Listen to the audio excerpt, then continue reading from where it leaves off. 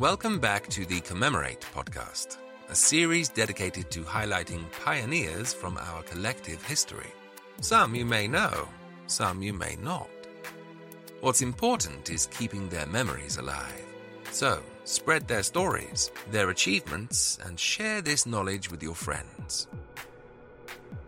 In this episode, we shine a light on Moses Kiptanui. Kiptanui was a Kenyan middle and long-distance runner who was the first athlete to run the 3,000-meter steeplechase in under 8 minutes. In addition, he was a 3-time World Athletics World Champion and was ranked the number 1 athlete from 1991 to 1995. He is still regarded by most as the greatest steeplechaser in history. Not bad considering how many superb runners have come from the same region in the Rift Valley. Born in the Marakwet district, Kenya, on the 1st of October 1970, like many others he took to running as it was an accessible sport, requiring only shoes and sport clothing, which could be acquired from the second-hand stores. Kiptanui is still renowned as a leading star from the Chesubet primary school which he attended. In addition, Reuben Koske, Brimin Kipruto, and Ezekiel Kemboi, whose careers started at Chesubet, are among the few athletes who have won the Olympic Games and World Championship steeplechase titles. The three have also won Olympic gold medals.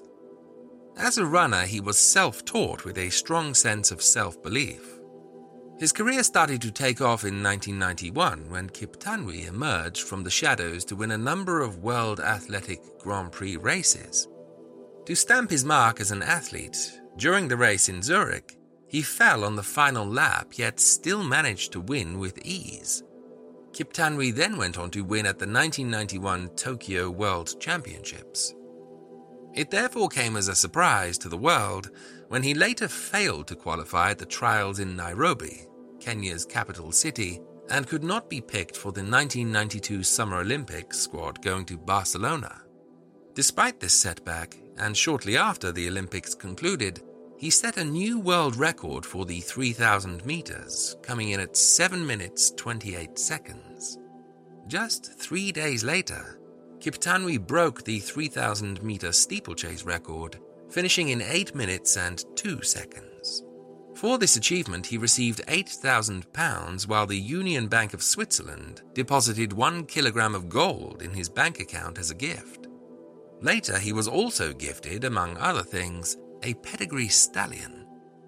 Following on from this, his promoters spoke with the sponsors and broadcasters for what was known as the Golden Four meetings in Zurich, Berlin, Brussels, and Oslo. Such was his reputation, within 35 minutes they had offered over £10,000 just for Kiptanui to step onto the track. They also agreed, if he broke the record, an additional £14,000. Eventually, his earnings for that week alone exceeded 6 figures.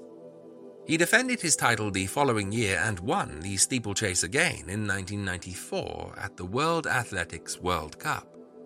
In 1995, Kiptanui went on to break the 5,000-meter world record, coming in at 12 minutes 55 seconds.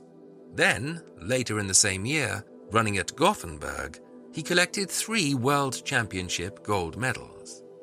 That was soon topped when on 16th of August at Zurich, Kiptanui became the first man to run the 3,000-meter steeplechase in under 8 minutes, finishing in 7 minutes 59 seconds. Sadly, following all these amazing achievements, Kiptanui started to place second, being outpaced by fellow Kenyans Joseph Keta and Wilson Kipketa. Worse, his career was cut short in 1998 when he tore his Achilles tendon. Despite this, in 2002, he started the baton relay race in London ahead of the Commonwealth Games, although retired from competitive life shortly after. In retirement, Kiptanui started out as a running coach, and his reputation remained well respected. Despite training with the likes of Mo Farah, middle-distance runner James McElroy referred to Kiptanui as the Kenyan while training under him. He's also become the chairman of the Marakwet district branch of Athletics Kenya. Outside of running, Kiptanui invested back into his community. During 2007, he became involved in property investment in Eldoret, a principal town in Kenya's Rift Valley. He developed the Komora Center, then later the Tillman Supermarket, becoming regarded as the most successful businessman of all the athletes investing back into the region. Kiptanui commented at the time that there was nobody for us to emulate when we started. My intention at first was to help educate my brothers and sisters. He went on to build a house in Marquette, then in Eldoret, then bought a house in London to save on hotels. He was reported to say that there was no phone service in Marquette, so I had to bring my family somewhere that I could communicate with them when I was abroad. Kiptanui also formed the Kenya Athletes Welfare Association and worked to have Eldoret rebranded as the home of champions, given how many successful athletes came from the surrounding area. Later on, a school was built by the Shoe for Africa charity to honor his lifetime achievements. Shoe for Africa exists to focus on health, education, and empowerment. They have a vision that no child is denied basic health care or quality education, that the sick be tended and the uneducated be taught, that there will be a world united that's inspired to wipe out poverty. They currently run the public children's hospital in Kenya, treating over 400 children a day. In 2012, the Shoe for Africa Moses Kiptanui School was opened at Kamoe District, Marquette, with 8 primary classes for 320 students.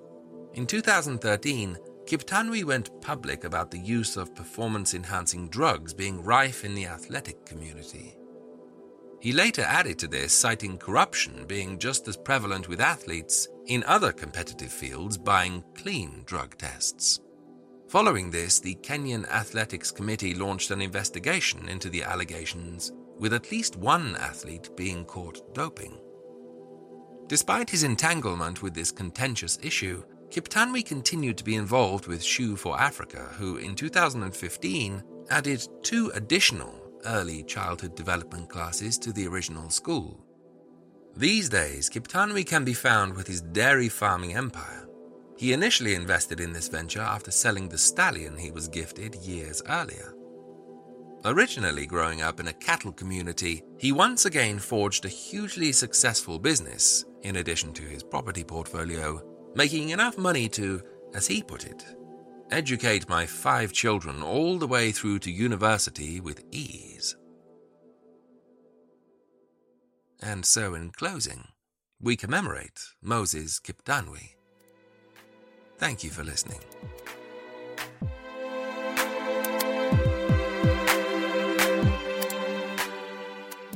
The Commemorate podcast, read by Adam Roach, written by Andy Case, edited by Tom Austin Morgan. Follow us on Twitter at CommemoratePod1. And don't forget, 5-star reviews will help keep these histories alive. Thank you.